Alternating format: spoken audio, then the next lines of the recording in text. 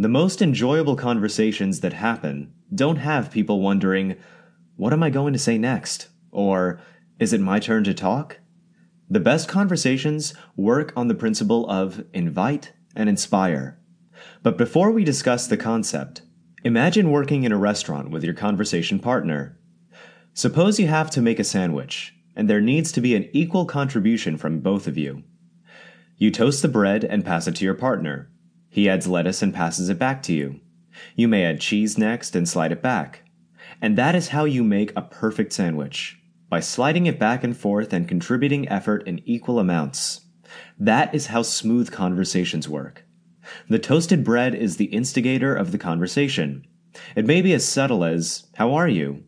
Now, if you want the sandwich to keep passing back and forth, the sandwich is a metaphor for the conversation, you should choose to reply with, "I'm fine, how are you?" as opposed to a mundane, "I'm fine, thank you." In the former scenario, you have passed on the conversation and also induced more discussion on the topic, whereas in the latter scenario, the conversation was dropped midway, leaving the participants confused and uninterested. This is the premise of invite and inspire. You want to further create conversation by establishing rapport with those whom you talk to, meaning getting to know them on a personal level. Invite and inspire. A metaphoric invitation in a conversation is when you say something that explicitly gets your partner to respond to you and knows when it is their turn to speak. This way, the conversation doesn't lapse, and eventually, you can communicate your way. This should be the heart of your conversation, but we will discuss that later. A good invitation is one that induces answers more than monosyllables and close-ended questions like yes or no. It is more thought-provoking and requires your partner to provide you with more details. An example is, "What did you do on the trip?" as opposed to, "Did you have fun on the trip?" The former undoubtedly will bid the other person to tell the full story and create engagement, whereas the latter will only be replied with a mere yes or no. You may choose to use exclamatory remarks to show that you are interested in what they have to say. An invitation in the form of, "Oh, that sounds interesting, tell me more about it," will show that you are interested in the conversation. This will automatically make the other person enthusiastic about conversing with you and more willing to share details. If you ask the other person for intimate conversations, you should be willing to share intimate details about yourself too. The level of intimacy will obviously depend on the kind of relationship you have with the other person.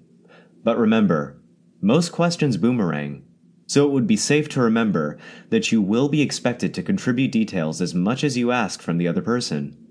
However, as imploring as invitations are, seldom can you build an entire conversation on its basis. Too many invites in a single conversation can mar the natural flow and often make it feel like an interview rather than an art piece. Invitations are powerful tools, but they cannot be relied on 100% to keep the conversation flow continual, and hence, you incorporate inspiration into the conversation. Inspiration is when you implore your partner to contribute to the conversation without explicitly asking them. But just like invitations, inspirations need to be deliberate so that you can successfully induce a smooth conversation. When the conversation is allowed to flow smoothly, your partner will liberally weigh into the conversation. They will be inspired by themselves to chime in to the conversation with comfort and ease. Consider the sandwich metaphor again. While passing the sandwich to your partner, who is supposed to add jalapenos to the sandwich, he adds olives instead, and then slides the sandwich back to you.